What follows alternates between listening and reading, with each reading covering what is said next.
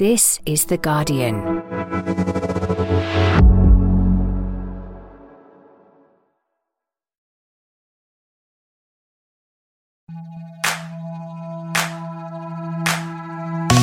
Hello, I'm Faye Carruthers and welcome to The Guardian Women's Football Weekly. Manchester United's unbeaten start to the season is ended by Chelsea as Lauren James, who else, comes back to haunt Lee and leave with 3 points.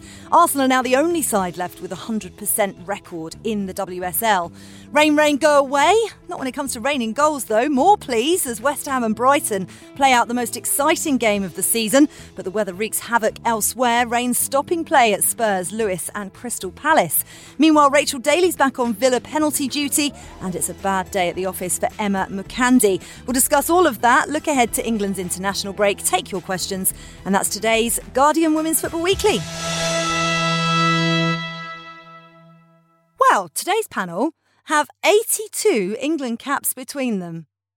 However, they all belong to Karen Bardsley. How is retirement treating you, Karen? Yeah, it's going good, thanks. It's pretty busy at the minute. Actually just at the Northwest Football Awards last night, so a bit of a late one, but yeah, really enjoyable. Watched the Lionesses bring home an impact award for their impact in obviously women's football from the summer, so that was really cool. And then I saw Jill Scott and Ellen White earned the Maurice Watkins Lifetime Contribution Award. So that was quite nice to see them acknowledged for obviously all their contributions to women's football. But yeah, it's been busy. Just took a new role as a project officer at Manchester City Women, and it feels like I'm drinking out of a fire hose. I'm going to ask you more about that later on in the pod, but you mentioned Jill Scott, Robyn Cowen. Very important question, probably the most important question of the pod today. Is Jill going to win I'm a Celebrity? 100,000,000%. She is outstanding. I mean, supportive, funny. And I was speaking to Farrah Williams and Alex Scott when I was on with them last week, and they the main question for this is if you get hangry, that can really damage your chances. And they just said she's like that all the time, so she'll be absolutely fine. The only way she can ruin this is if she's nice to Matt Hancock, in my opinion. If she goes up in the face of Matt Hancock and says what she said on the pitch in the Euros final, crown her now. Yeah, no, stop the competition. That'll be it. No point in carrying on. I got a big thumbs up just there from broadcaster Mayowa Quadri making his pod debut. How are you doing?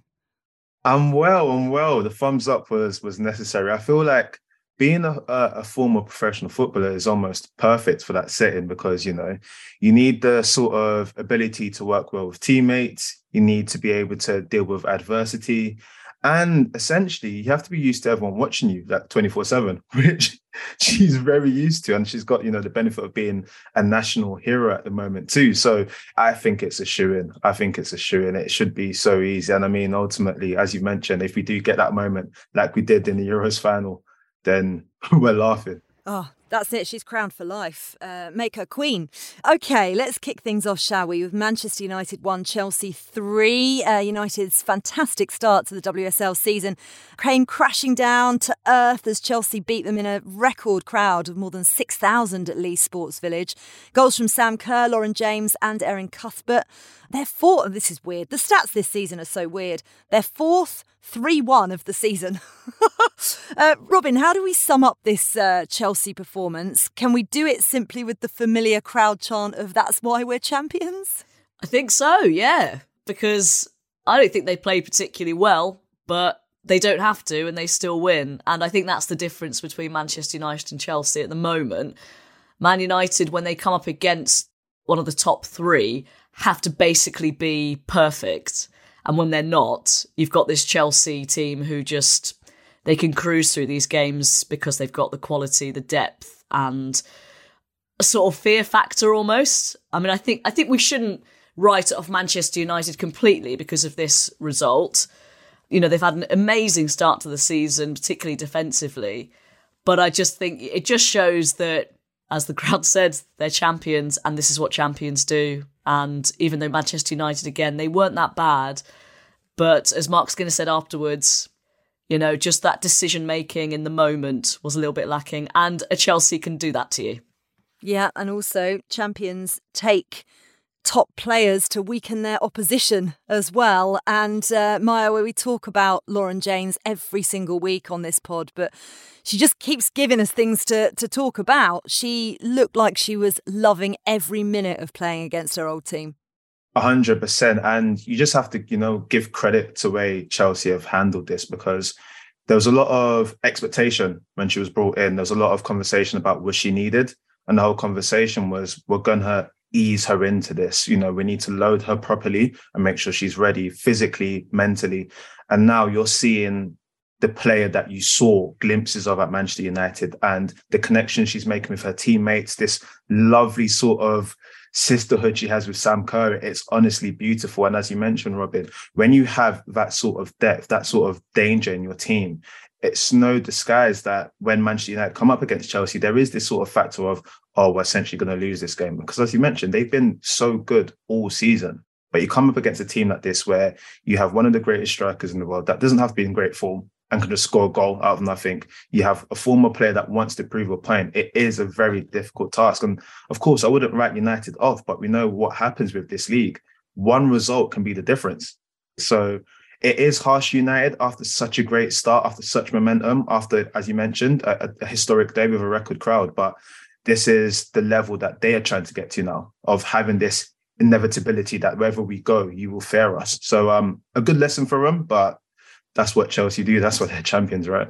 Absolutely. KB, we talked in last week's pod about how this was going to be a real test of United's title and perhaps Champions League credentials. You were part of that City squad that had to establish yourselves almost from scratch in the WSL and play a little bit of catch-up to the likes of Arsenal and Chelsea. How hard is that experience? Manchester United obviously going through it right now, trying to bridge the gap to the more established teams. Yeah, I mean, when we started in 2014, it was a massive, massive gap. There was just this huge chasm. And I think there were maybe 5 of us that were full-time, and we were just kind of pulling all the strings like puppet masters. So interestingly, I think United have done really, really well to bring in some top talent. I think it was nice to see Alessia Russo get back on the pitch, and, she's always dangerous. But yeah, in terms of building that momentum, I think they're certainly playing up until that point, like really good football. And I think they're also building a lot of belief and a lot of momentum, and coming up against a team like Chelsea, something I've really been impressed with by them is that they've kind of developed into this team that plays both sides of the game, if you know what I mean. So it doesn't always have to be pretty, but they've become like really effective, in those key moments. We've seen them play on waterlogged pitches and still find a way to win. So it's a testament to their mentality and the depth in the squad and how they're managed. So yeah, I think it says a lot about Chelsea in terms of their belief, their momentum, but it's also setting a bar, isn't it? It's something to aspire to for the rest of the league. I think Arsenal are just as dominant at the minute, and it's kind of like this race between who can manage the gaps the most. So, it's fine margins, isn't it? What we've seen in, the previous season around Man City just pipping it at the last minute to get that Champions League spot. And, in that league back in 2014, we missed out on big moments because we let a few results kind of slip through the cracks, if you know what I mean. So it's really important to pick up those key points regardless of how you're playing at the time. I think it's what's really difficult for Manchester United is that they clearly have a deeper squad this season and they've clearly improved. And we've seen that on a sort of club level. But the problem is no Chelsea and Arsenal, and to an extent Manchester City, none of them have stood still either. So you're kind of always playing a little bit of catch up. And I think that's also why, Manchester City under KB, you won the title in 2016, which was really soon after you kind of became a full-time team, which is really impressive. But it seems like everyone has a few more resources. So Manchester United, I don't know, they're going to have to do something like big to kind of bridge that gap now, aren't they? I think it's going to be huge, in terms of what you think about where we were in 2016. It was like big investment. And what was the ecosystem doing? There wasn't a lot of other people doing the same sort of thing. So it was quite easy. It's like a young player coming into football. They're going to improve really, really quickly. But someone that's kind of established, they're going to have those real small moments of improvement. So it's kind of taken into the entire context of everyone, to your point, Robyn, moving at the same time. So it's going to be hard, and you're right. It's going to take some big improvement. We're not going to see teams like Lyon anymore, take 5-6 European Champions League titles. It's just not going to happen. It's going to be so spread out, moving forward. From your perspective, in that situation with that sort of game where the team have been doing so well, performing so well, and you come against a side that is, champions, how difficult is it to bounce back knowing that you are on the right path, but you're just not at that level? Does that make it harder to sort of keep going and do what you're doing? It's funny, isn't it? Because I think they are still at that level. I think now it's about getting the experiences into the players. You look at the likes of Chelsea and the world-class internationals that they have and those types of experiences. You've got World Cups, you've got European Championships, you've got all the various championships that take place all over the world. And that level isn't quite the same. Do you know what I mean? In terms of at United, they've got like some brilliant internationals and some brilliant domestic players as well. But the breadth of the experience is something that probably differs the most, in my opinion. And I think when you're kind of on a run like that and you're building momentum, like you're building that belief, it can be a bit of a shock. But at the same time, it comes down to what Mark Skinner touched on, is that key decision-making, that mentality. And I think that's something where now that United have experienced that, it's going to propel them forward even more, because now they know where they need to be. Yeah, because they were the architects of their own downfall, Robyn, weren't they? Katie Zellin passing the ball to Sophie Ingle for the opener. And with the context of everything that we've just been talking about, do you think then that there is not a mental block for United against these bigger teams now? Or do you think that that's what translated on the pitch at the weekend? I mean, there might be. It's not something that I would know for sure, but it does seem like they still haven't had a really good statement win against one. I think they had one against Arsenal under Casey Stoney when Arsenal was sort of on the slide a little bit under Joe Montemuro. But it's just these consistencies, and so I did the Manchester United game against Everton, and they were sensational. They're playing out from the back. They were so brave, and it always paid off. And it just seems like, that's great against certain opposition. Maybe Chelsea, you need to change things up a little bit. Although, again, I wouldn't want them to change too much, because it's a really good watch. I mean, I think in terms of personnel, Ona Badger's big miss. You've got Torres Dottir playing at left back. She was great against Everton, but it's different against Chelsea. And Chelsea, I mean, they can rotate basically as much as they want and not really drop off. Or if they do, they just find a way to win, even if their performance level does drop off. Actually, there was an interesting switch, KB, from Chelsea. Kadisha Buchanan and Millie Bright switching round in defence. Did it give Buchanan a little bit more confidence and help her a little bit? Because we've seen her struggle a bit this season. Yeah, I mean, only she can really answer that, I think. But yeah, you're right. Like, this league is different. It's difficult sometimes to come straight into, because you're not really sure what to expect, not only from the opposition, but your own squad and the level of detail that you get. That's why I think we're starting to see players become more gradually bedded in and exposed to the game. But yeah, I think I was more kind of focused on Chelsea going forward when I was watching this game, and kind of the holes that they exposed in Manchester United's midfield and backline, particularly when United were in comfortable possession. They became really, really stretched when they're looking to play out, which is, what most teams do. They're very expansive. However, they weren't necessarily in positions to kind of prevent defensive counterattacks, if you know what I mean. So they weren't quite close enough. So when the ball was in transition, they're just exposed straight away, mostly down the middle of the pitch as well, from the likes of Sophie Ingle, the runs from Sam Kerr, so the really clever thing about what Sam Kerr does is takes up those positions on the back shoulder or just slightly away from the back four or whomever she's playing against, where she's always kind of in a position just to kind of get a bit of a head start if the ball does kind of turn over. And those types of things are probably things that maybe some of the United players aren't used to seeing on a regular basis. Some really good news from Chelsea manager Paul Green after the match, that they're expecting Emma Hayes back on the touchline after the international break. She tweeted at the weekend, "I'm so ready to go back to work, but what a team, staff, players and fans we have. So proud. I can't do this home watching for much longer." Mayowa, it's going to be a big boost for Chelsea to have her back, but massive credit to Denise Reddy on the pitch and Paul Green off it for navigating this period and winning all 6 games. 100%. I think one thing that's well known about Chelsea is they have a great family feel about that club.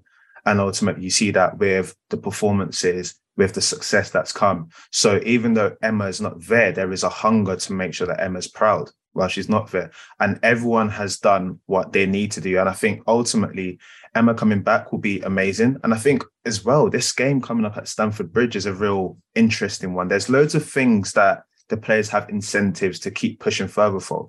And I guess it's a really interesting dynamic, because when you're always winning and competing, sometimes having these sort of side missions gives you that momentum to keep pushing and keep going forward. So I think it's been handled so well. Ultimately, Arsenal are top of the table, yes, with a game in hand, but this is almost a replica of last season where those two teams seem to be running away with it. So credit to all involved. It's been a good start to the season. Yeah, 20th of November, that match against Tottenham Hotspur at Stamford Bridge. Very much looking forward to that one. The result, though, up at Leigh Sports Village leaves Arsenal as the last remaining unbeaten team, top of the WSL, 18 goals scored, 1 conceded, as they beat Leicester 4-0. Goals from Frida Marnham, Caitlin Ford, Steph Catley and Stina Blackstenius.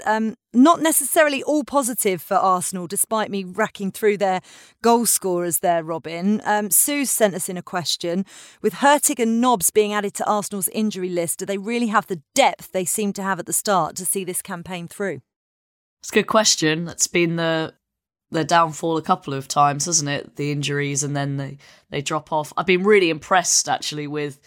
I thought with Williamson and Raffaelli, this first choice centre-back partnership missing, and they've still managed to maintain a really good defensive record with 2 sort of makeshift centre-backs. Although, no, not Lotte Wilburn-Moy, of course. I think she's been fantastic, actually. Catley is sort of a sort of makeshift centre-half, but kind of an odd partnership between those two. Yeah, I mean, that's going to be the big question. We still don't really know how long it's going to take to get these injured players back. And I know Susie Rack has brought this up. It's frustrating in women's football. We don't really get this information. So that's the thing we can't really comment on. Because if Leah Williamson and Raffaelli and Nobbs are not long-term, then, it'll be all right. Well, it looks like Kim Little could be even longer, almost 3 months, I think, potentially. And Miedemar, we're not sure how long she's going to be off recuperating. That's a lot of players, isn't it, Mayo? It is scary, but in a weird way, when I look at how Arsenal started the season, it's WSL record now, 14 consecutive wins, 18 points, 18 goals. They've had injuries. I think that the harder part of this is it's not just injuries. You're having injuries to your leaders in your team, which can be very, very detrimental. And I think this next period is going to be very key for Jonas to how he keeps his team together, because they are still top of the table.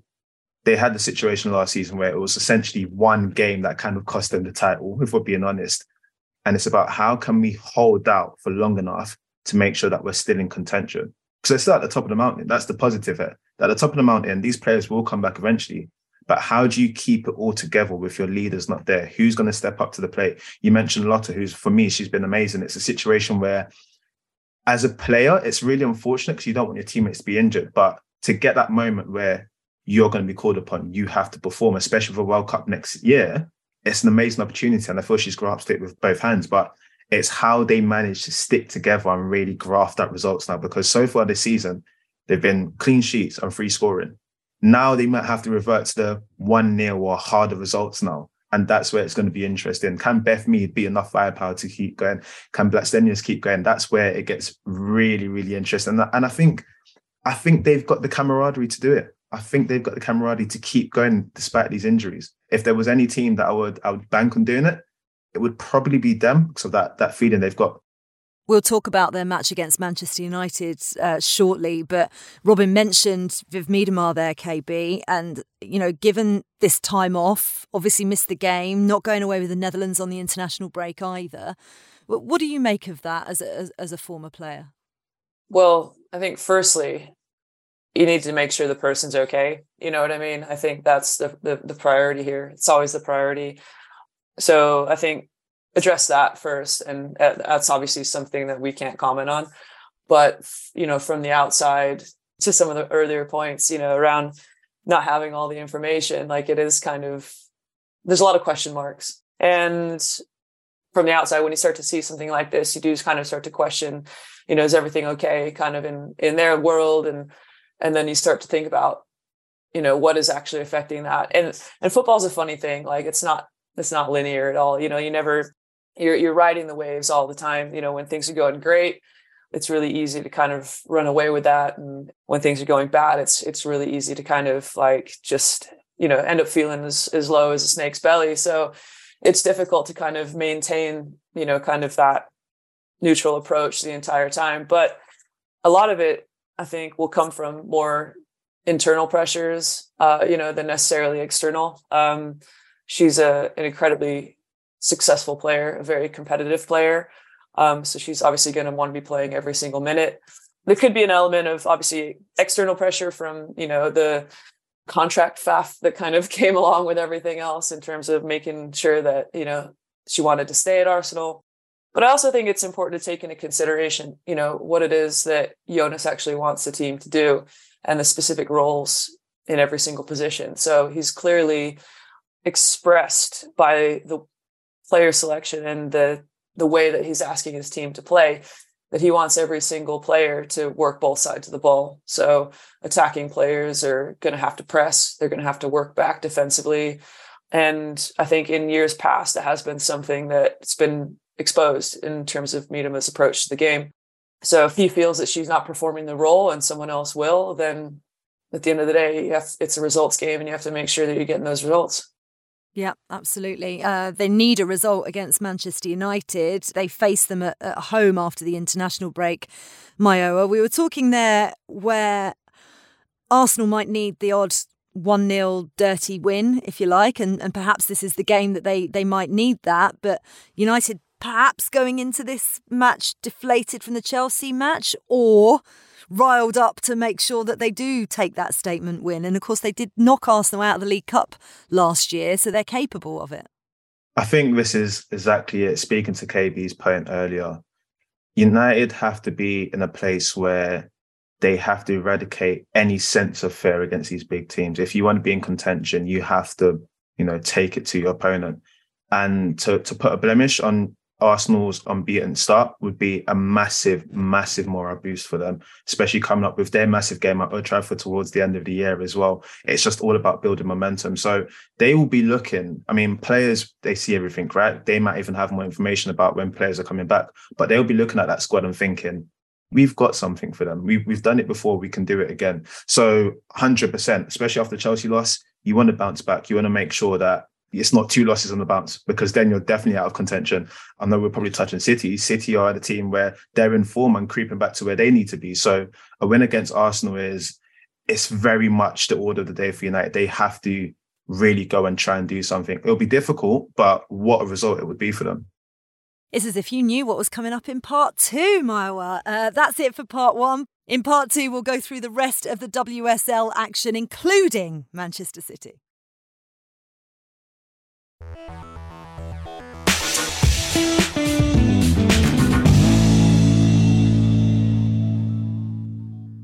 Welcome back to part 2 of the Guardian Women's Football Weekly. Before we speak about Karen's new job, a 3-0 win for Manchester City at the weekend against Reading, Robyn. Gareth Taylor's side perhaps relishing a little bit of time away from the spotlight, maybe, quietly just going about their business, getting the points on the board. Yeah, that's a really good way of putting it. Yeah, they've had a really good run after, losing their first 2 games. And it just seemed like in this one, Lauren Hemp, I know KB's spirit animal, as we know, just went, right, come on then, I'm going to take this game, I'm going to win this. And she absolutely rinsed down the left-hand side. And took it upon herself to sort of, all right, let's stop messing around. We're going to win this game now. And she can do that, obviously. And she gave them a really, really hard time. And great to see Bunny Shaw again on the score sheet. I mean, what a season she's having. I mean, we knew this. You saw the numbers she came to the WSL with club and country. And she's just deadly, isn't she, in front of goal? Absolutely deadly. She's frightening. That's 7 in 6 appearances now. Crazy. Karen, you announced this week you were staying on with Manchester City as projects officer. Tell us a little bit about what that role is going to entail. Essentially, I think for a bit of context, I did my degree in sports directorship in 2017 and finished in 2019. And over the course of that, I realized there was quite a lot of things that, I was interested in learning. As a player, you're kind of a bit removed from the business side of football. And I wanted to understand why a lot of things happened the way they did. And I felt pretty curious about how that affects the football on the pitch, but then also how it can be better. So that kind of led me to have a few conversations with Gavin Makel over the course of some of my rehabs from my injuries. And we came up with this plan, essentially, that would help me develop in that career space for my eventual transition off the pitch. And essentially, it's going to be about looking into some research projects for Man City in terms of through the women's football lens and seeing where we can get the competitive advantage from. So how can we be pioneering in that space? It's talking about transitioning players and talent off the pitch into keeping them at the club and making sure that people know that obviously you don't just fall off the edge of a cliff after you retire from professional football. So I think it's important to obviously make sure that people see that. But then also, to help people understand what women's football is like, give people who are making the decisions some context in terms of, what they need to take into those considerations when making those decisions. But then also alongside it, it's going to be, a really exciting learning journey in the various, aspects of what it is that City have to offer. So within, obviously, City Football Group, there's multiple clubs and then there's multiple departments in those clubs. So getting a real understanding of what it takes to get a football team on the pitch at the end of the week. Yeah, it's fascinating. I'm doing an MBA in football industries, and just looking at the business side of football is a completely different way to analysing what's going on the pitch, to playing on the pitch, obviously, which I wouldn't know in the slightest. Mate, how are you doing that as well with a child and everything you do? What is wrong with you? Superhero. There's so much wrong with me. So much wrong with me. I have parked it because of the World Cup very temporarily again. It feels like it's like the longest, most drawn out NBA in the world. Because, you must have a lot of extensions. Yeah, absolutely. Well, I tell you what, we wanted an extension to this game because it was an absolute cracker. West Ham Brighton, the first ever 4-5 result in WSL history. Brighton experiencing a rather spectacular new manager bounce. I'm going to take a deep breath before listing the goal scorers.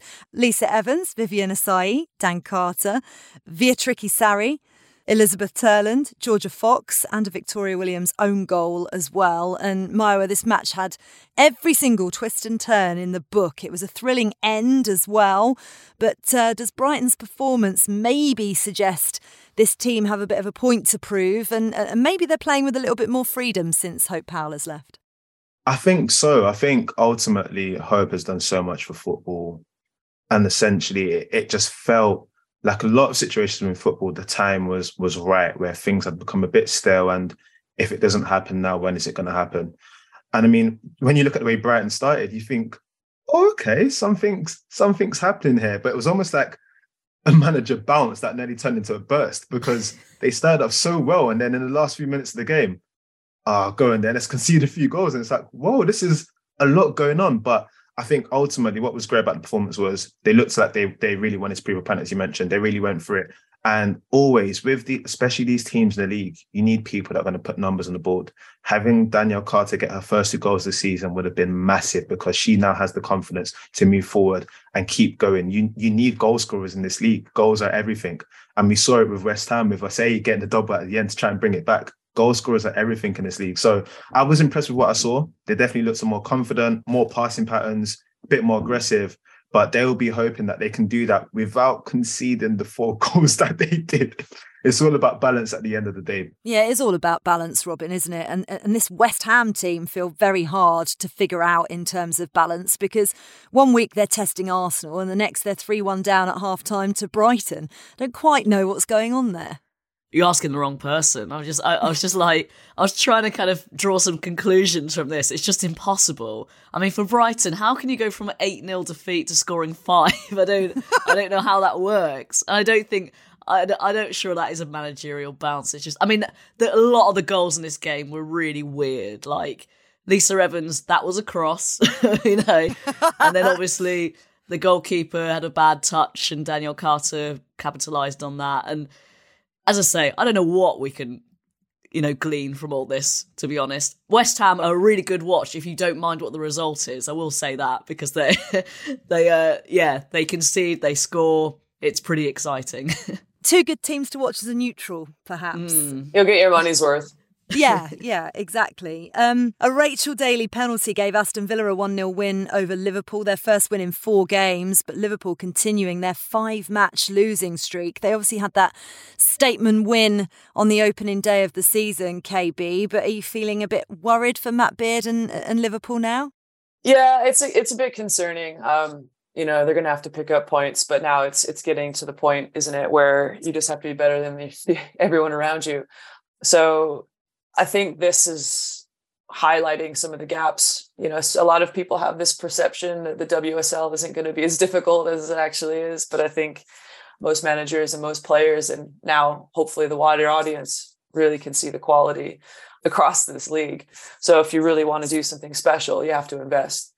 And look, they've got some very experienced players, but it doesn't seem like they have enough in the key positions at the minute as well.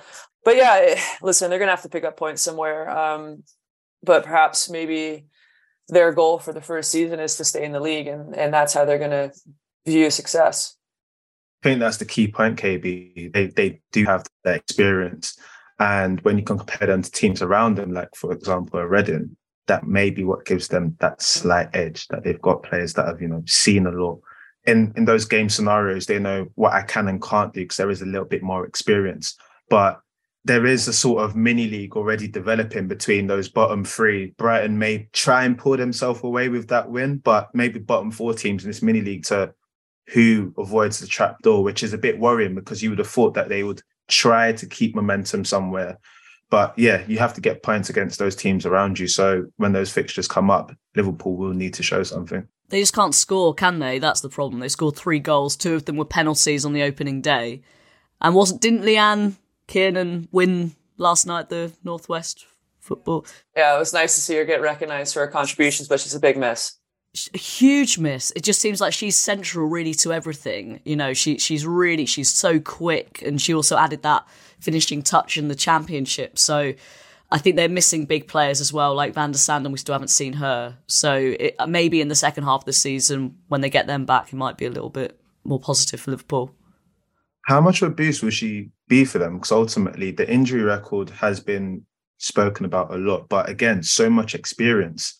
Is that the difference between Liverpool struggling and Liverpool potentially going on a few runs where you have this player that has the ability to find the net, but the availability, you just don't know.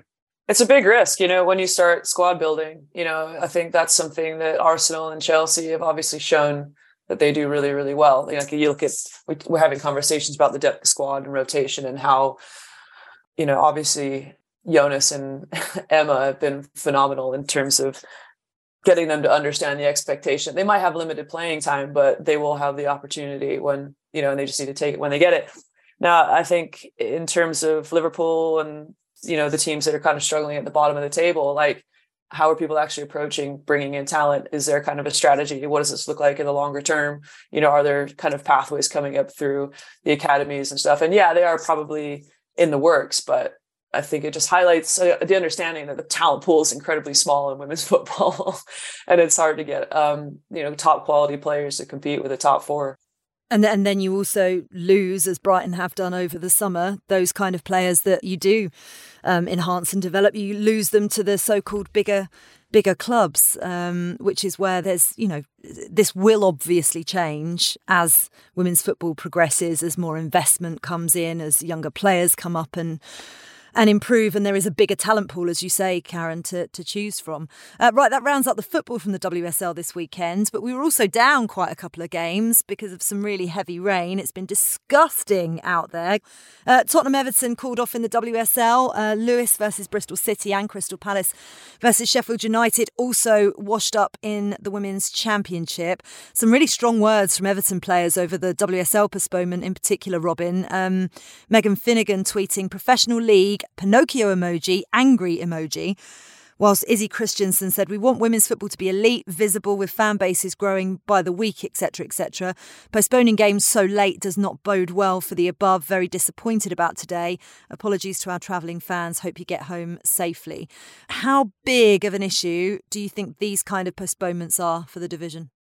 In terms of, like growing a fan base and stuff, it's bad, isn't it? Because everyone's kind of, when you decide to go to the football, you've got your routine planned, haven't you? And you want to go. I mean, it's tricky because on the Saturday it seemed all right, and then the Sunday it's not. It's not great because obviously, and I'm sure, Karen, you've probably travelled, you've stayed overnight. Too many. And it must be the most annoying thing ever as a player. Like, okay, we've done all this and we're going to have to do it again at some point, probably midweek. And it must be just so irritating. So, but I know some people are saying, they should be playing on better pitches and stuff like that. I mean, it's Leyton Orient, isn't it? It should be, that's a League Two team. It should be all right. I think the whole purpose of moving to Leyton Orient was kind of to improve the consistent playing conditions. So I felt, that's quite ironic, isn't it?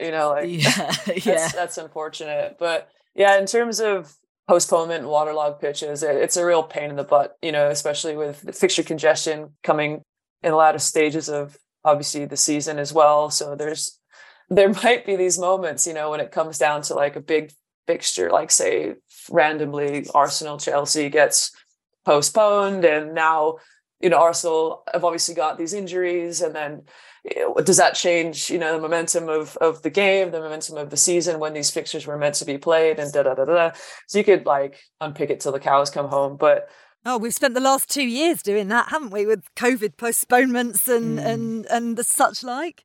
I understand the frustrations. What I am sort of happy about through all of this is, especially within women's football, the fact that the players are voicing their opinions on things, especially like this, because ultimately we can't escape it, right? We had an amazing summer. It was an amazing showcase of football in this country. And I think every single player that plays within these leagues knows that we have a standard that we have to keep to. And they are professional competitors. They want to be competing. So to not be able to do what they want to do after working so hard is frustrating. And you hope that by them voicing their opinions, that it puts pressure to make sure that these things are kind of looked into a bit more intentfully and make sure that this doesn't continue to happen. Because as you mentioned, KB, it must be the most frustrating thing, you're traveling, you're leaving your family, you're prepped and everything to go, and then so close to kickoff. We're not going to do it today. It must, especially for the fans as well, it is an annoyance. So hopefully we can figure something out, because we don't want to see postponements. Yeah, I mean, there were times I think we had like Sunderland away and it was snowing and we're like, we know it's going to be postponed, just do it now. And then they waited and waited and waited and waited as long as they could. And they're like, yeah, sorry. We're just like, oh, okay. Yeah, it is really annoying. It's so difficult though, isn't it? Everybody would prefer the timing to be absolutely spot on and people not to be making journeys. But at the same time, if you're desperate to get a game on and actually see it played, there will be some people complaining about the fact that, well, you didn't try hard enough to get the game on. So you're kind of damned if you do, damned if you don't in some ways. And it's a really difficult call to make, and one that I'm very grateful I don't have to make, because I can imagine that, you just get it in the ear from whichever way. But there were some games that did go ahead in the Championship. There was a 3-0 win for Southampton over Coventry midweek on Wednesday. Then at the weekend, a 2-1 victory for Charlton over Durham. Blackburn 1-0 winners over Sunderland, and a 3-2 win for the London City Lionesses over Birmingham. There were also some issues lower down the leagues. It was suggested Luton Town ladies' game was called off partially due to the weather and partially due to a training session being held on the pitch for the men's team the following day, which actually didn't happen in the end because the pitch wasn't playable. Luton have said they're currently running an investigation into it. The team's independently run from the men's club, but uses their naming licence, which is important to note as well. It's also important to note that this is my team, this is my club. So this is something I'm very, very passionate about. And I also know that my club really support women's football and they want the Luton Town ladies to play on the Kenilworth Road pitch as much as possible.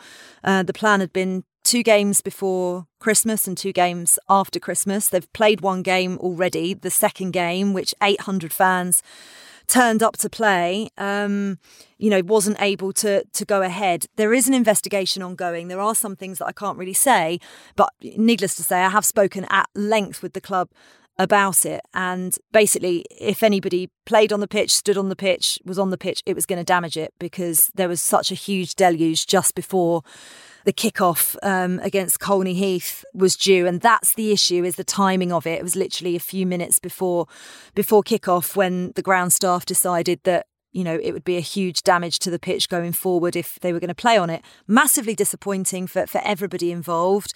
The frustration, Mayowa, around this kind of, in a way, if we're going to kind of zoom out and look at it as an overall in women's football, that there's a bit of a distrust perhaps in the way women's football's prioritised throughout the pyramid. And that is going to take a little bit of time to rebuild. 1,000%. I think even out of the pyramid, if you just look at football within, many people's lived experiences, whether that's grassroots, there has always been this, and it's not a feeling because it's the truth, where boys football and then men's football seems to be prioritized, which is not right. Why is that? Why is there pitch access for young boys and not young girls? Why do young girls have to use football pitches at unsociable hours? And then when you then see it at the top level or further up the pyramid, it does give you this feeling of, well, that's not right. Of course, we don't know what exactly the situation was in this case, but it is going to take a long time to get around that sort of feeling that is there. And I know that there has been work done. So, of course, during the Euros, post-Euros, lots of brands, lots of clubs, loads of local institutions ran initiatives to sort of provide access for pitches to make sure that women and girls could play. But it's going to take a long time. You have to remember that you're speaking to people's lived experiences. People have lived with looking at football and feeling that I don't have the same access to a men's counterpart. So when it manifests like this, there is going to be that feeling intrinsically that, is this happening again, really? And people become numb to it, don't they? So I know so many young women's professionals that all of their stories will tell you that, oh, we had to move because there was a men's trainer, etc. It's just something that's happened for so long that even when it's not happening, you think it is. So hopefully, once the investigation's done, this isn't the case. And ultimately, you can just hope and pray that, the authorities, football clubs, local county FAs are doing more to make sure that there is provision for young girls, for women, and that there's not a priority between boys and girls or men or women at any level. Yeah, and that's an important point. And Luton Town have put out a couple of different statements, including the one where the ground staff confirmed that a championship game wouldn't have been able to take place right then and there. They'd have had to delay it to let the pitch drain and all sorts, and the rain continued as well. So it's a really difficult situation, and I feel for all the players who weren't able to play, because I know they were excited about playing on a championship pitch as they should be. But it's something that women's football has had to contend with for such a long time, and unfortunately will do in the future as well. But all we can do is highlight any potential issues and make sure it doesn't. Everyone off on an international break now as England head to Spain to face Japan and Norway in 2 friendlies. Quite a few late dropouts from the squad though. Fran Kirby, Lauren Hemp and Jordan Nobbs all staying at home. But that does mean call-ups for Jess Park and Gabby George. Karen, what do you think Sarina Wiegman's going to be looking to see from the Lionesses over this break? Yeah, I think it's obviously going to be, continued fitness, continued form. She's probably going to be working on the next iteration of Sarina Wiegman dominance, for the World Cup. Yeah, and it's disappointing to obviously see Lauren Hemp and Jordan Nobbs pull out. I am slightly concerned for the both of them. My spirit animal is not normally injured, and I don't like to see that. But it's important to obviously protect both of them, both domestically and on the international stage in preparation for what's next. But particularly concerning is just the spate of injuries that Jordan Nobbs has experienced over the last few years. And I feel like this girl just can't get a break, and she deserves to be seen. She's such a good player. She's such a good girl as well. Like it's just really, I'm frustrated for her. So Jordan, if you're listening, big love. But yeah, in terms of bringing in the likes of Jess Park, Fran Kirby, and Gabby George and Maya Letitia, I think it's just really important that these young players get a look in. If we continue to see what we've seen in the summer, this is going to have to be a continual pathway of talent, and exposing these girls to the international stage, trying to continue to create like a really cohesive group in this level, in terms of personalities, in terms of understanding the skill sets, the strengths, the weaknesses, those types of things. It's really, really important to kind of set that level of expectation pretty early. So when you come into the England environment, you know exactly what to expect. So I'm looking forward to it, like fair play to Gabby George and Maya Letitia in particular. Like, she's been outstanding. So I hope she enjoys it. Yeah, Robyn, those call-ups for Park and for George, potential debuts in line for Maya Letitia, as KB says there, and Katie Robinson as well. I'm so excited that Sarina Wiegman is willing to give younger players a chance and has an opportunity going into the World Cup as well. Absolutely, yeah. And we've got to keep evolving. They've got to, especially because, I know not necessarily in the same positions, but we've lost Ellen White, we've lost Jill Scott to retirement, and also, you never know, you might lose certain players to injury. So they need this exposure. And who better than Sarina Wiegman? Honestly, she's my spirit animal. And I would just love her to take me under her wing and just mentor me in life. I love her. But yeah, no, as I say, this is going to be really exciting to see. Hopefully they will get a few minutes. But even if they don't, it's just being in that environment, isn't it? I think being in that environment is massive. There's been a real family feel and camp built when they go to St. George's, the way they all interact with each other. So to be amongst that, to be amongst players from other teams and know that you're within it, especially leading into such a massive tournament, is a massive, massive thumbs up to the work these players are doing. So great to be amongst it. Hopefully they do get some minutes. And even if they don't, it's an amazing experience. But on the flip side of that, much as I'm excited for the youngsters, Mayowa, we have to look at the older, more experienced players, perhaps, that we mentioned last week on the pod as in great form. I'm talking Ashley Neville here, and still not selected. Is that a surprise to you? It's a tricky one, isn't it? Because ultimately, the conversation is always, if you're performing at a level, then you deserve to be in with a shot. And that's what, Ash has been doing for quite a while now, probably over exceeding any expectations on her. I guess with where Sarina's at, maybe it's the profile of players she's looking at. It's very difficult to know without, being in these rooms. But if you're being overlooked, there must be a justification. Sarina's always had a justification that makes sense. That's one thing I can definitely say about Sarina. Anytime she's made a decision, the decision's made perfect sense. So I don't think it's an indictment on Neville or her performances. I just think it's something that Sarina's looked at and thought, that's great and it's amazing, but this is what I'm looking at right now. And ultimately, maybe a conversation's even been had there. I would think Sarina's probably had a conversation, said, listen, it's nothing personal. This is what it is. So it is a tough one to take, though, especially when you're playing out of your skin, you're performing, everyone's looking at you like, wow, we didn't expect this. And then to not get a call up, it's hard. It is a tough one, but I'm sure there's justified reason to it. Yeah, I'm looking forward to these two games. That's everything from us this week. Mayowa, how much did you enjoy your debut? I've loved it. I've kind of been like, some of the recruits that are going to the England camp. It's like, oh, did I get a few minutes soon? I've been in and amongst it. So it's been great. Thank you for having me on. You do your initiation song later. Yeah, exactly. Oh, what would you pick? Oh, that's on the spot. I'm Every Woman, maybe. Oh, no. I love it. Brilliant. KB, I kind of skirted over the fact it was also your debut, technically, but I've worked with you so many times, it didn't feel like it was your debut. It's just catching up with old friends, isn't it? Exactly. And new friends. And new friends.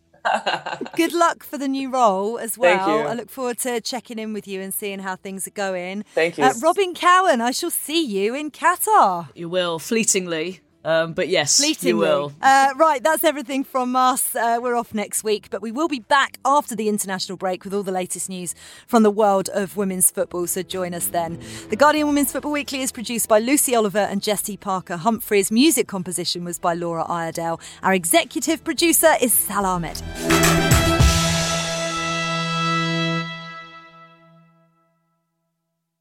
This is The Guardian.